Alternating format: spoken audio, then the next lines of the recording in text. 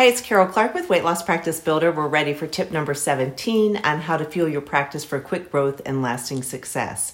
I share these tips because I see them work every day in practices that I'm working with and our own as well. And tip number 17 is don't forget public relations.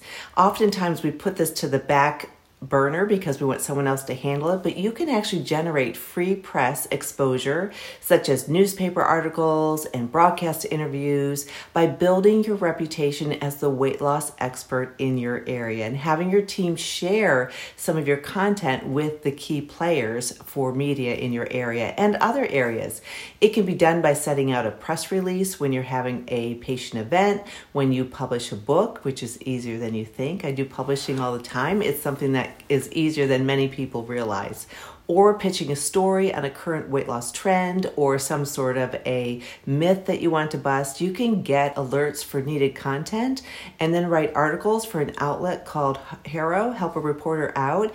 If you check that out, once you're published or interviewed there, you can then refer to it and link to it in all of your social media. You can share it in as many places as you can. Your website, social media challenges, newsletters, posters in the office, and the like.